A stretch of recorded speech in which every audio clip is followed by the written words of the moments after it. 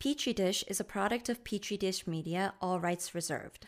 Petri Dish is a science comedy podcast and should not be used as medical advice. Do not get medical advice from a podcast. And therefore, as a free man, I take pride in the words, Ich bin ein Science! Science!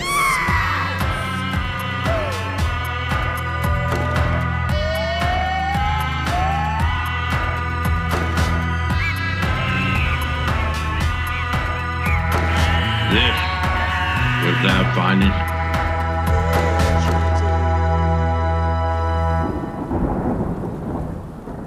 Once upon a lab room dreary, while Nate made cocktails drunk and merry, Sean gassed 1,000 mice forevermore. As he studied their tumors hairy, there was a tremor, faint but scary. Was it a quake? No. Sean quickly parried. It is a hidden lab of dark and forgotten lore. Science we must study, nevermore. By the safety shower, a portal glistened. Sean put out his hand. Shut up and listen to the cries of lab men who have since been stricken to rot in hell with the false prophets of scientific yore. Stay away, dear brother, I do implore. But drunk Nathan, as if on a lark, "Hey, let's go!" he began to bark, and before Sean could reply with snark, Nathan had hopped straight through that damned door. So into hell Sean followed that little whore.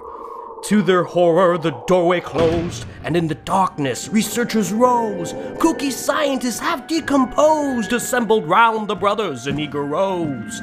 These lab coat ghouls parted to reveal their rotted leader, a man named Neil, whom Sean remembered, a man he killed for a quaint and curious volume of scientific lore. Neil had some research that Sean did covet on the neuropathic impact of the Muppets, the addictive havoc wrought by those woolen strumpets, havoc wrought upon the minds of children forevermore. So Sean shot him dead and hid his body in the Scottish moors. "I'll have my revenge," Neil did bellow. "I'll cook your fat into a tallow. Your blood I'll pour on my fields left fallow. Oh, what gruesome pains and pleasure you'll have in store for stealing my research and killing me in the Scottish moors." Wait! Sean cried. What about Article 7, that dastardly amendment to the Geneva Convention? If I remember, that document doth make mention of a little law that may save us from your unbridled scorn. I have the right to tell you stories 3 of strange science with strange hypotheses, models of grave grotesqueries, and if these tales they do please, you are obliged to set us free. "And if not," Neil laughed, "ah, you with us you must spend eternity." "So what are we doing?" Nathan asked, wasting time, so Sean explained without a rhyme.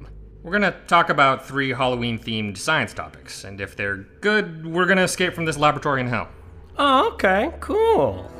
So, dear listener, please prepare for some spooky science with some thrills and scares. If you're not careful, you'll be ensnared. Continue listening if you dare. Petri dish. Topic 1. The dreaded Candiru. The dreaded Candiru. A naughty little fish with a penchant for swimming up a man's urethra to feed on the damaged tissue of the pitiful mass of flesh you once called your penis! Venture Brothers, live forever.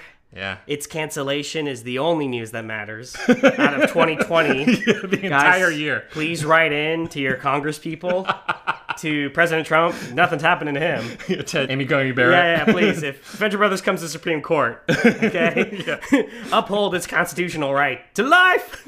All right. So, yeah, the Venture Brothers did mention this particular fish, the Candiru. Right, and why is this one of the Halloween stories we're telling to these dreadsome ghouls, Sean? Right. It's just a fish. Who cares? Well, the Candiru is a fish that hangs out in the Amazon basin and is also called the Cañero, the toothpick fish, or the vampire fish. All right? And unlike the vampire octopus, who fucking doesn't eat blood or any, like, animal or anything like that. This and does. Is boring as shit.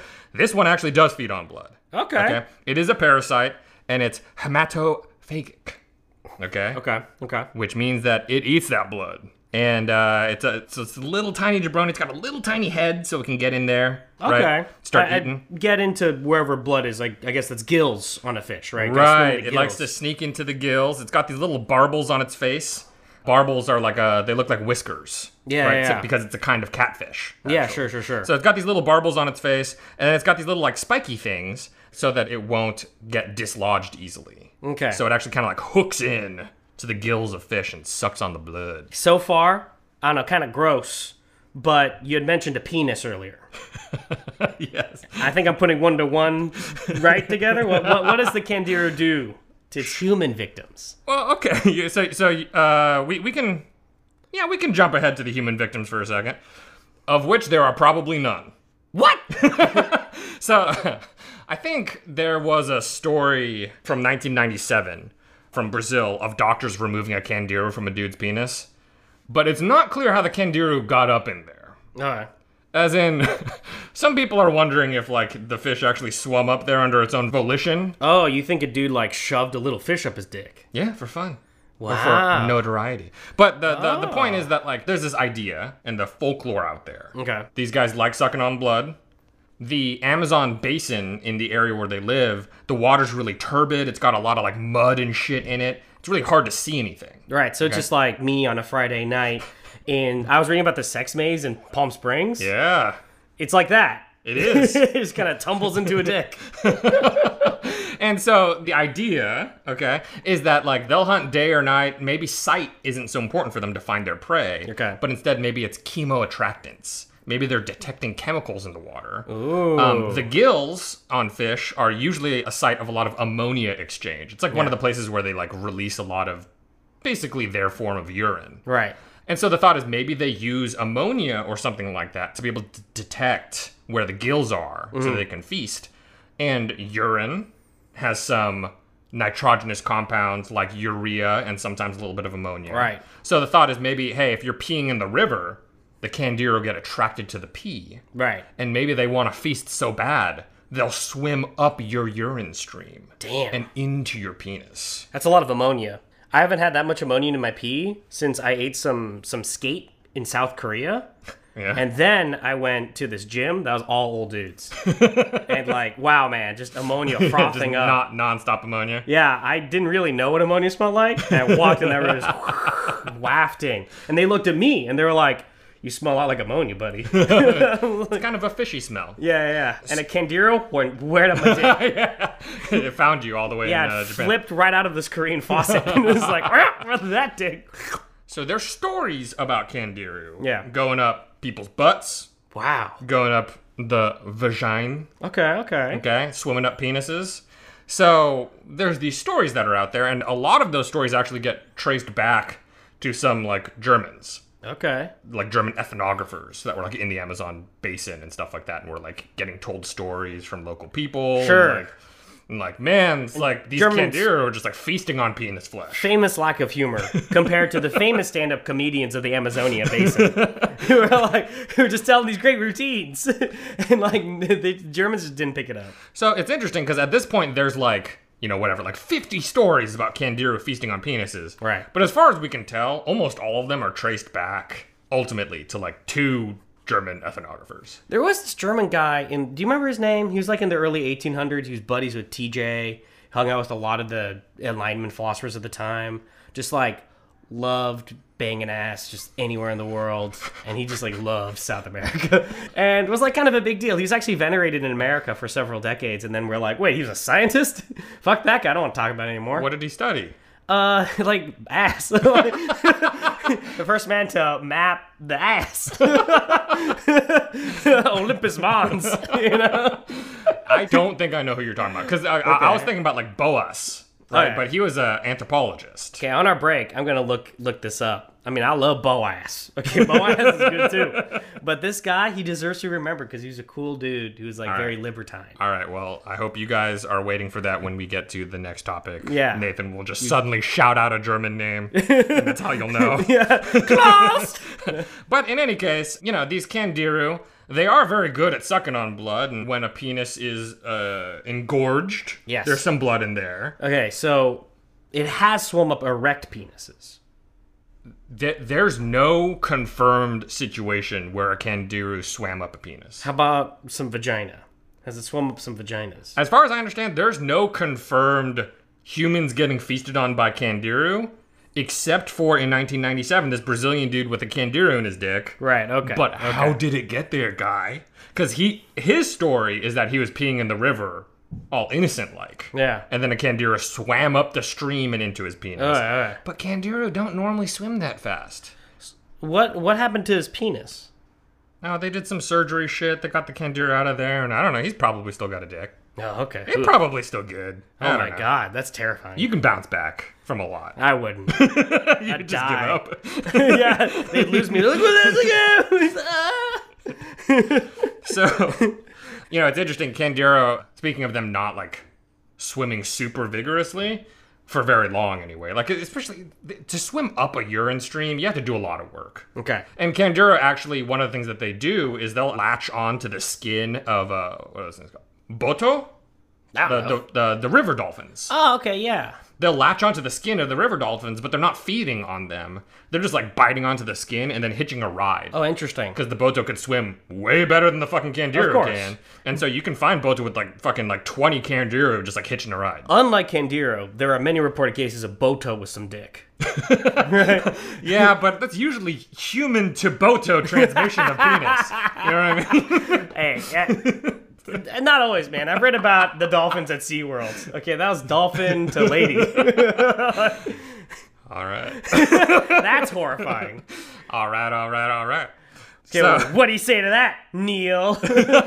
Well, okay, so the last thing I'll say is that actually science has attempted to look at, hey, if you have Candiru hanging out, do they react to things like urine or ammonia or anything like that?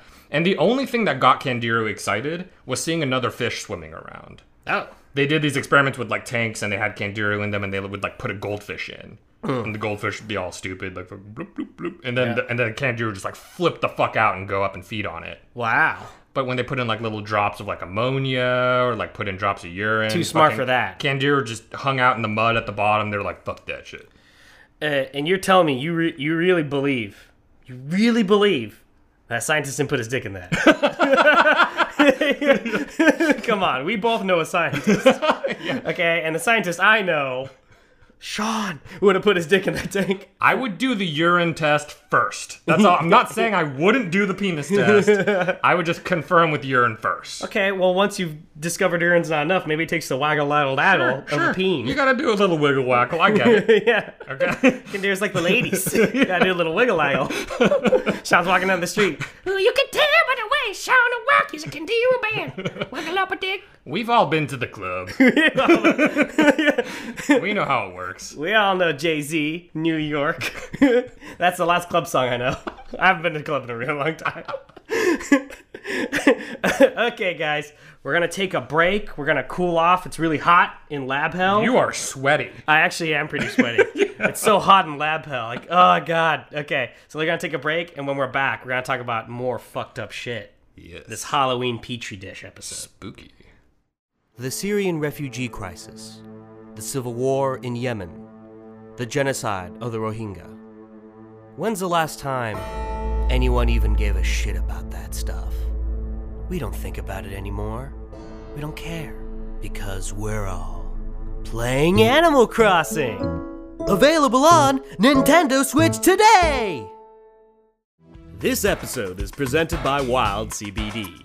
Wild produces the best tasting edibles on the market, using real fruit and all-natural flavoring. With flavors inspired by the Pacific Northwest, high-quality ingredients, real fruit, and consistent dosing, Wild has become one of the leading cannabis edible producers in the country. Wild's new CBD line currently offers real fruit-infused gummies in blackberry, huckleberry, lemon, and raspberry, and CBD-infused sparkling water in raspberry, lemon, blackberry, and blood orange.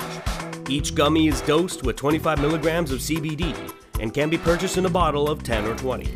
Wild CBD is offering our listeners 30% off their next purchase from wildcbd.com by using the promo code POD. That's wildcbd.com, WYLDCBD.com, using the code POD. POD, for 30% off your next purchase.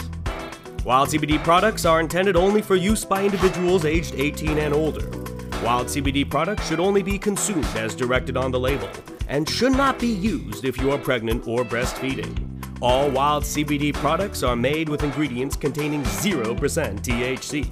Consult with a health professional prior to using Wild CBD in combination with any medications or other dietary supplements. Ah, the dreaded Kandiru! A horror refined. One feasts upon my peen all the time. Ugh. Silence! Tell us 2 more vile grotesqueries, and we may yet set you free. Well, gird your Kandiru-infested loins for the horrifying tale of capitalism and science, of unsafe work conditions and radioactive biddies. Prepare for the Radium Girls. Spooky science number 2. The Radium Girls. In 1898, right before the start of a new century, Marie Curie and her husband announced the discovery of a new element, the second she had discovered. Which Sean told me. Actually, wait, what's the first element? What was the element called? Yeah, so this new element was called radium. And the one before that, he was just telling me, was called Polandnium. Polonium. For Poland! For Poland, that is true, yeah. Ooh, yeah. Yeah, because even though she was doing her research in France, she was from Poland. Yeah. Right? That's a bummer. You don't have anything to say about Polacks, any kind of really insulting stuff? I recently Pierogies? learned that 90% of our listenership is Polish. Okay. Which amazed me, because we're not a Polish-speaking podcast. That's true. But I don't want to offend them anymore. I love their sausages. I know you do, buddy. So anyway, this new element called radium quickly proved to be super interesting. Okay, with the Curies publishing over 30 papers on it over the next 4 years. All right. Yeah, and then being dead for the next fucking ever. Well, it got them eventually. It took a little bit. But they coined the term radioactivity, and they showed even that tumor-forming cells could be destroyed by radium. Oh my god, that's where that word comes from. I mean, just I was pumping some beats on the way here, and it's like, radioactive, radioactive. And I was like, what an interesting word. Yes. I wonder what that means. Yes. Yes. Well, radioactivity and Yeah. radium, yes. Imagine Dragons, dude.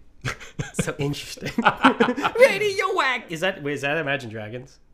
It's somebody like them anyway. Okay. Yeah, I think so. I think so. Anyway, radium and radioactivity certainly were very cool. And also the fact that radium by itself can kind of faintly glow in the dark. Also pretty awesome. Well, you know, when I hear that, I think money. Yeah. that's a Put good that on point. everything, and it'll shine like the stars, bitch. There was cool shit, though, that they did, okay? Because, like, they would have the radium in a little glass container or something, and they'd, like, wrap it up in some cotton. And then, like, a little while later, the cotton would, like, fall apart into dust, right? Because the energy coming out of the radium. That should have been... That, you should have known something was up. Well, see, Wow. they did know something. Well, we'll get into it. Anyway, so the power of radium and radioactivity really seized the minds of, like, the world, and, like, especially in the U.S. Okay, Right. this was like a full-blown craze, all right? Radium was pretty hard to isolate, okay? So it was rare and pretty expensive, and that made it even more cool to the public. Hey, not everywhere in the world. You know where people didn't care? Jeju Island. Okay, those are tough people. They're diving for fucking shit. Yeah. Pearls. Probably. They're pearl diving. Yep. And they're like, I don't need any of that. That's shiny. They wrap some cotton around it. The cotton fell apart. They're like, that must be dangerous. Yeah. And, like, bad, because that was their good cotton. Jeju Island. Yeah, that was the only cotton they had on the island. Cotton was, like, fucking 100 years old. They got it from the mainland. Anyway, so... Okay, so everyone in the public was like, oh, tits. This is like glowy ass shit. Right, and it was so intense, the public's love of radium, that a whole bunch of products just started tossing the word radium in and Right. like said that they had radium or that they were related to radium. Yeah, I remember the Radium Man was the sequel to the Music Man, and that was that guy's last appearance. He's dead. But like you could find radium in shit like makeup. There was a kind of butter that was called Radium Brand Creamery Butter. Did it have radium in it? I think that one did not have radium. Okay. That's good. But they had water that had radium in it. Wow. Okay, and they had radium toothpaste, radium food. Yeah. You know, it was supposed to invigorate you. Radium makes me feel 30 years younger. Yeah, so Fuck that guy. topical. Yeah, that was a few weeks ago. Yeah, that's true.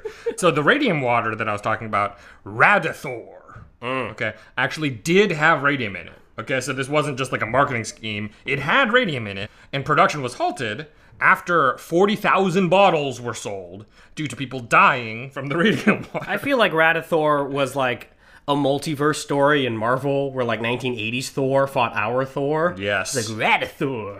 It's like Patrick Swayze in Roadhouse. It's like a philosophy major. He's the best bouncer in Valhalla. He's got his hat on backwards. Yeah. That fucking What is the Thor crown, it's on backwards. I was gonna say, like, what does a Viking hat look backwards? That's not like the main axis, right? Instead of sunglasses, he's got eye patches over both eyes. Sweet. So, the Wall Street Journal reported a person's death from Radithor with the headline, "The radium water worked fine until his jaw came off." Wait, when did they report that? That was like, I think in the 1910s maybe or something like that. Hey, you know what? I didn't know people were that good at cause and effect back then. I mean, I know that sounds silly to say, but like, I didn't know they were smart enough to be like, well, wait, maybe it was the glow water.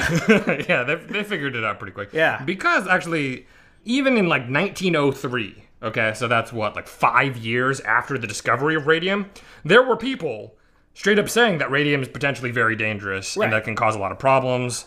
The cotton turning into dust was actually, you know, something that a lot of people took as an example of like how fucked up That this shit can't can possibly be good. It seems unnatural. Yeah. But then some people are like, no, but I love science, and I want science on my mouth. You know, and it's like, whoopsie daisy. Yeah, and you know, it was sort of like I think in the 1950s and stuff like that, the nuclear age and everything. Right. There was a lot of hype about, it's like, oh, we're entering into a new nuclear era. And like, you know, in the Fallout series, it's like, oh, cars have nuclear reactors and all this shit. And it was the same with the 1910s or 19-teens right. or aughts or whatever. From 1900 to 1920. Right. It was this whole time period where it was like, radium is the shit and it's going to revolutionize all of life. I mean, people forget, but that was like Einstein was doing his shit at that point. Sigmund Freud, like, Sure. It was really like La Belle Époque, right? Like right before World War I, just like, just like right into it. It's kind of like nowadays how like there's a lot of people who like Goop. And there's other people who warn that, like, look, it's provable that your vagina turns into Gwyneth Paltrow. Wow. But and yet, you know, there's not a Wall Street story about it yet. Not yet. Goop worked fine until her vagina turned into Gwyneth Paltrow. Dangerous. So, despite kind of there being some knowledge out there that this was dangerous, no one told some of the workers that were working with radium, including working with things like radium paint. Okay. So from 1917 to 1926, the U.S. Radium Corporation. It's nice when they had like really straightforward names. Yeah. The U.S. Radium Corporation made radium paint called Undark. I'm sure like the entire BioShock series was inspired by that word. As soon as I read Undark, Undark! I was like, holy shit. I'm sure they just ran with that. And they sold watches with the numbers and hands painted in this paint so that the watch would glow in the dark. That does sound cool. Yeah. Okay. And young women were often the painters, okay, in the factories and everything. This was near the tail end of World War I and everything like that, Right. so we needed some labor. And Yeah, these ladies would often do that kind of stuff, and they were trained the classical way in terms of paintbrushing. Right, yeah. So, you know, get the little numbers on those fucking watches, you need a really fine point on your brush, right? And so they were told the best way to get a fine point is to put it in your mouth. Okay. Use your lips. Okay. Don't look at me like that. No, I'm gonna look at you. I'm talking about lips. So you know, you use your lips a little bit. You kind of purse them up a little bit, and then you get that fine tip on that brush head. Okay, right? very phallic. And what that meant is that they were every day ingesting radium. Okay. Okay, so they But were, not that much, right? Come on. so. In about 6 months of work, they were consuming about 4 milligrams of radium, which is thousands of times more than the lethal dose. Everybody dies someday, Sean. That is true. Don't be afraid of radium, all right? So, painting these watches with radium was considered a pretty good job. Like, it paid pretty well. It was during the radium craze, so it meant, like, women were doing something that was considered kind of cool. Right. And working with this radium paint meant that there was, like, this kind of radium dust that would form. and it would get on their clothes, and it would be like glowy, sparkly. Wow. So they would sometimes wear their nice dresses to work, specifically so that they could like go to the speakeasy later and like have like a shiny dress. Wow. Yeah, dude. Okay, so all this stuff, happy ending, right? They're all fine? All's well that ends well. So these young women began falling sick with things like anemia and jaw necrosis. So is that what that sounds like? Is the jaw dies? Yeah, the jaw dies. And so one of the things is that radium likes to go to a lot of places where there's calcium and it gets replaced with, or it gets swapped in for calcium. Wow. Element-wise, it's very similar. So a lot of places in your body where calcium gets used, radium supplants it, and then it's just popping out radiation in that spot. So bones are very susceptible. That's fucking cool, dude. Yeah. I mean, it's bad. I got you. So jaw necrosis, bone cancers, and agonizing deaths. Okay? And the media started calling them radium girls or ghost girls because they would waste away. All right? And the last of them died in 1959, Josephine Berticelli, who was the 43rd radium girl to die in New Jersey, the site of the first watch factory. But not the only watch factory. And also the great-grandmother of Jersey Shore. All of them. Oh, no. Yeah. That's why they're shit. all a little funny. Yeah. They're radioactive genes. So thousands more women probably suffered from worsened health over the decades because of the radium they ingested. That's pretty impressive that not all of them, like, full-blown died, though. Right, so not all of them died in the very, very public way. Right, some of them just died quiet-like. Yes. In the Pine Barrens. Right. Yeah. And so a very, very public lawsuit was filed. Please, Christopher, I love you! But no, you betrayed the Sopranos. Wow. Time to go to the Pine Barrens. Nice, that's good. Radium Girls. Wow. Spin-off. Holy shit. Or... yeah, I guess that could be a spin-off. It doesn't really make sense, but it's good. Okay. So there was a very public lawsuit that was filed by 5 of the Radium Girls against the company, and it resulted in a settlement in which they received $10,000 and $600 per year that they were alive, which was not very long for those 5 Radium Girls. Yeah, but $10,000 back then? Sean, that's a lot of nickel pops. Right? It's a lot of... what are those called? Egg creams? Don't talk to me about egg cream. You just looking at me with such lust. Is that what they're called? Talking about my egg cream. It's a lot of egg creams down at the pharmacist. Anyway, so their graves of these 5 Radium Girls are still radioactive. Holy to this day. shit. So you can take a Geiger counter to them. Don't be respectful. Damn. But they're still radioactive to this day. Man, it is terrible what communism and the Soviet Union did to people, huh? That this could happen under Stalin's watch goes to show you how evil socialism is. Wait a minute. Uh-oh. So I do think that this lawsuit and sort of the very public fallout, so to speak, resulted in some attempts at reforming like almost like OSHA style stuff, like what companies had to inform their workers about. Because some of the women, when they were taught this pointing liquid technique, yeah, asked the managers and the higher ups, like, hey, this paint is safe, right? And they were like, yes. Yeah. Super safe and maybe even good for you. So, right, maybe. Yeah, so, like, that's the kind of shit that, I think nowadays, you say that kind of stuff, maybe you get in a little bit more trouble. Right. That's what we have now. That's what they put over faucets in Flint, Michigan. Maybe safe for you.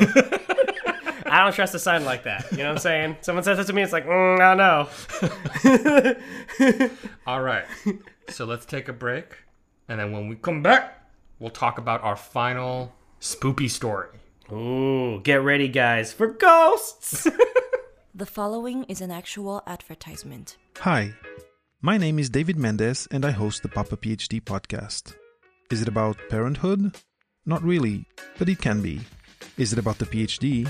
Not exclusively. It's about growing up during grad school and about the possibilities and best practices around starting to carve and shape your career path early on. Let's say you're asking yourself, what kind of job can I get with a PhD? Or telling yourself, no one hires PhDs outside academia. Well, then this podcast is for you. Tune in to Papa PhD every Thursday and listen to my guests' insightful stories of finding their way in academia, but also in entrepreneurship and in the most diverse sectors of the job market. Each week, I will cover themes ranging from work-life balance and mental health in grad school to advice on job hunting and career building. So go to papaphd.com or subscribe on your favorite platform to follow us every Thursday and to take part in the conversation. You know, I used to be a radium girl. I remember I was known as Bellatrix Lefron, and I'd go to Harlem and all the boys would paint me up and paint me down in shining, splendid radium paint.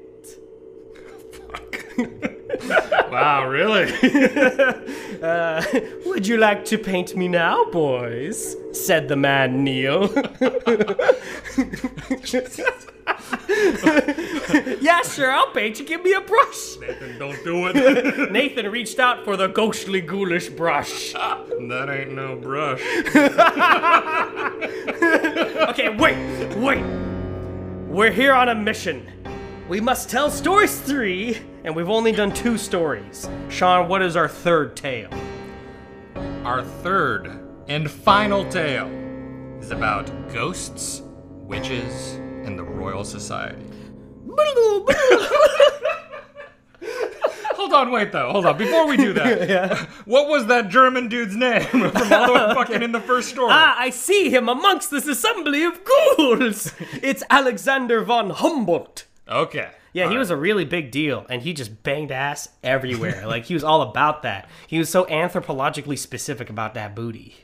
Well, there you go, everyone. Go ahead and Wikipedia Alexander von Humboldt. He was the first man to sail up and explore Amazonian ass. Okay. Excellent. All right, so... First accredited.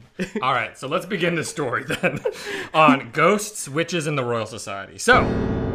Spooky, freaky, deaky science. Topic number 3. Ghost, witches, and the Royal Society. Wow, rhymed. All right. Travel back in time with me, okay? The place is England, and the time is the mid-17th century. That's 1650. Yeah, more or less. Yeah. And it was a pretty spooky time. If it's century, you subtract 1. That's good. You're very brave. First century, 0. Very confusing, the first century.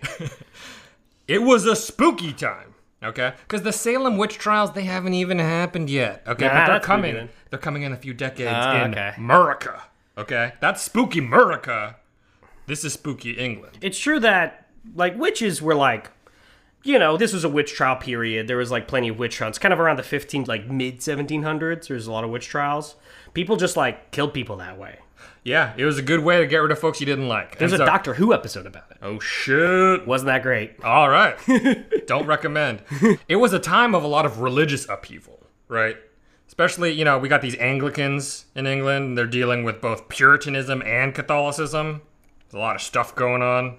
Prosecutions for witchcraft in Europe had hit their peak in sort of like the 50 years between 1580 and 1630. Queen Elizabeth's time. So just a little bit before where we are right now.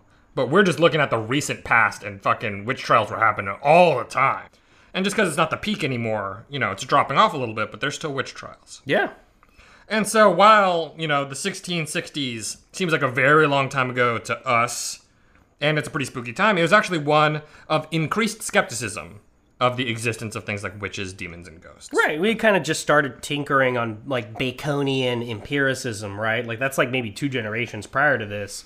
People are starting to think of natural philosophy in incrementally more scientific terms, at least as science as we understand it, with hypotheses. Right, and experimentation and trying to verify. Yeah, so starting in, like, 1585, so some examples of this witchy stuff, right?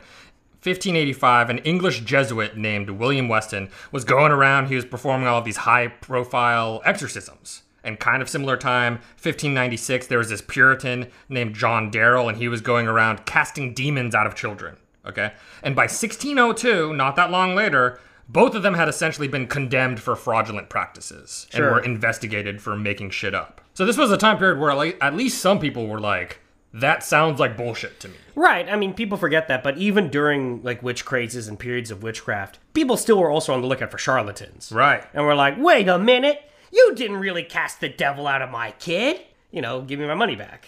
Right, and this was a time period where there was actually a little bit of things being said by like medical doctors and stuff like that. Right. That like, hey, some of these things that we're calling possessions, these people might just be sick. Right. You know what I mean? Right. And so there was a body hypothesis now for things like possession, which was like, oh, it's just an illness. It's not actually some kind of evil spirit. Right. And then the counter was like, oh, it's an evil spirit causing a physical illness and blah, Right. blah, blah, blah, blah. Right. Chicken and egg. There's some back and forth. And so actually a lot of this like investigating fraudulent practices was part of an Anglican push to say that a lot of possessions and stuff were either completely made up, like some charlatan, like you were saying, or some kind of misinterpretation of medically stuff. And it was because two of the big groups, religious groups that were doing a lot of these exorcism style things were Catholics and Puritans. Right. Sort of the competitors of the Anglicans. Basically, like the super hardcore religious guys, and the Anglicans are there being like, I don't know. Yeah, they're like, You maybe know? we calm down a little bit. Yeah. So the Anglicans were kind of on this skeptic side, right? But then the issue got real thorny for Anglicans with a bunch of publications from Thomas Hobbes. Wait, Sean, what is an Anglican? It's the Church of England fuckers, right? Right. So they split off from the Catholic Church in the 1520s, I think 1526, because Henry VIII was like, I want to bang another lady. Yeah, he wanted a divorce, but you have to get like the Pope to grant it to you or whatever. Right? And there was some, Queen Mary after him was Catholic, so it was pretty awkward by 1600 whether you were, Anglican or Catholic. And then the Puritans were the really douchey Protestants who were like, Anglicans are not Protestant enough. Right. So by 1650, Anglicans are like kind of in this awkward place where they're trying to make basically this middle route of like still keeping the bishops. Yeah, Right. yeah. Well, we didn't super talk about this, but 1650 is like either you're still in, I think, the English Civil War, aren't you? Is that... Yeah, I feel like Cromwell and all that shit was like, I feel like 53 is when that ended. something like that. I'm a little embarrassed that I forgot. Well, but the point is, this is a time where like these issues It's really were- live. Yeah, like people were fucking dying. You understand? Like Right. like there was a war going on. Right. And the Puritans had kind of seized control for a period of time, and Right. the kings got kind of expelled and were like, they were like chilling in France or some shit, right? Charles I died. Ah, and nice. then, like, his son was chilling. He was the Bonnie King, fucked some shit, hung out with Newton. But he hadn't come back yet. Yeah, so actually so I mentioned Thomas Hobbes. People might know Hobbes from like Calvin and Hobbes. From, yeah, exactly. That from one. a cartoon. Yeah, the Tiger was publishing papers in this time period. It is very confusing. Ancient tiger. No, Thomas Hobbes from Leviathan, The State of Nature, Right.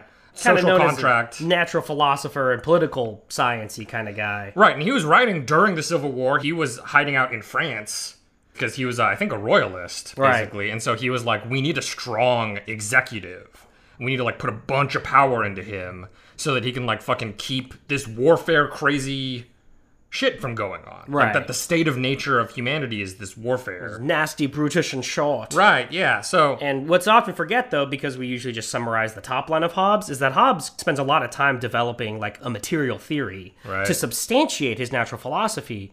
And his theory is very materialistic, which was a little naughty pants back then among some circles, like Puritans. Yeah. So he was building off of a little bit of like Cartesian philosophy about how matter is stuff that takes up space and has dimensions. And basically, he was taking this kind of like really heady philosophy stuff, and he was kind of driving it to its ultimate conclusion, which in that philosophy would be that, hey, everything is made out of matter. Right. That there's nothing that's not matter somewhere. Wow. And so he was actually what I think is called a plenist, which is that everywhere, outer space, here on Earth, inside of our bodies, in water, the air around us, it's all matter, Right. was his idea. Right. And, so first of all, that's not really what we think anymore, right? Right, that's not exactly true, but it is getting maybe a couple steps closer to our current materialist framework. Right.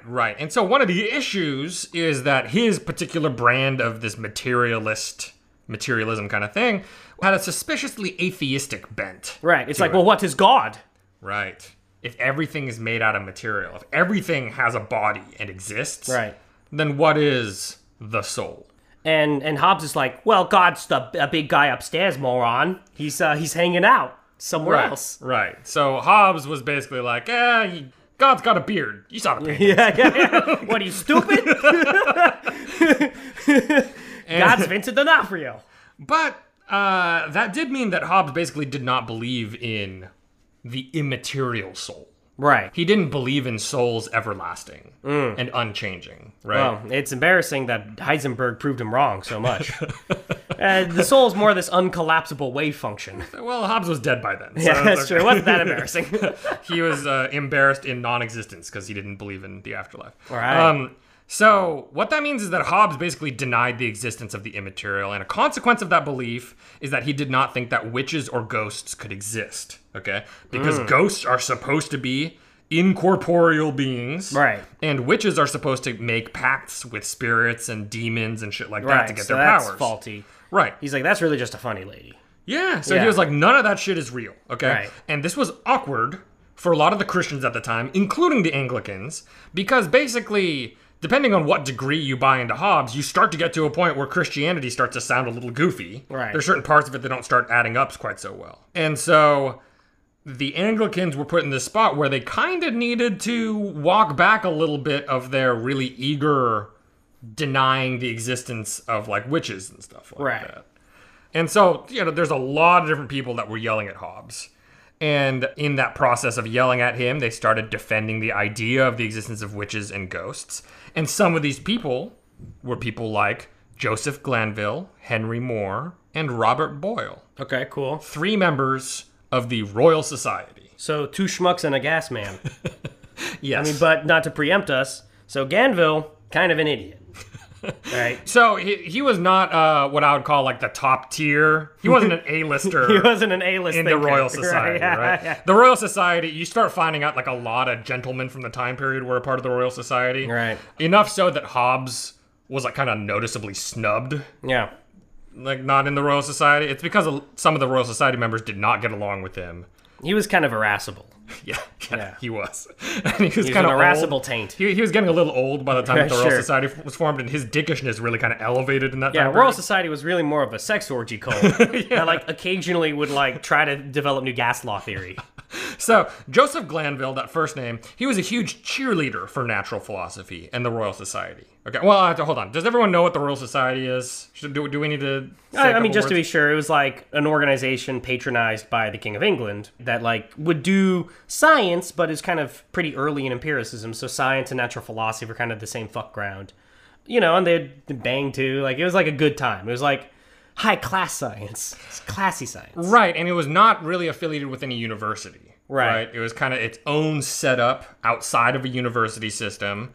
Although a lot of the people who did set it up were coming out of like Oxford and everything like that. Right. Eventually, we have like Isaac Newton running around, right? Hooke is a really famous, Royal Society member. I mean, you just mentioned Boyle, and Boyle's another Right. fairly famous, if Right. anyone remembers their chemistry. Boyle is kind of an OG as far as like famous early Royal Society members before Right. Newton. Yeah. He was like the biggest name in science in England before Newton. Right. But first, Joseph Glanville. Not a big deal in the Royal Society. Right. He was a serious Christian, okay, and a big cheerleader for the Royal Society, and a big, big believer in witches. What a schmuck. He published accounts of witchcraft that he gathered, along with information for like how witchcraft was supposed to work, and like, first-hand accounts of like, oh, this haunting and stuff like that. Maybe the earliest recorded story we have of a poltergeist. His illustrations collected were the inspiration for Kiki's Delivery Service. Yes, very good. Very good. Yes, good, A Nathan. young Miyazaki was flipping through the Yeah, Glanville it's book. like, oh, fuck. It was really good. So Soka Glanville. Soka. So then the second name that I mentioned, Henry Moore, was a philosopher and a buddy of Glanville and Boyle, who actually was the editor of Glanville's like Big Book of Witches. And Medea's Big Book of Wishes. Tyler Perry's newest film. so that book is called Seducimus Triumphatus. Oh my god, that is great. Seducimus. Yeah, so do you know what that's in reference to? The Sadducees? Oh, like wasn't that one of the rival tribes to the Pharisees? Yes. Yeah. Wow, very good. Oh, God, I'm so proud of you. From the Second Temple era, Yeah, right? sure. And so this shit's like in the Bible and everything like that. And the idea from what we've kind of gathered from different writings around the time is that, and definitely what Glanville believed, was that the Sadducees said basically that there is no spirit or soul, and that there is no afterlife. Right. And that essentially it's all just material stuff right now, and then we're going to die and there's nothing after. Yeah, smart guys. They were still Jewish.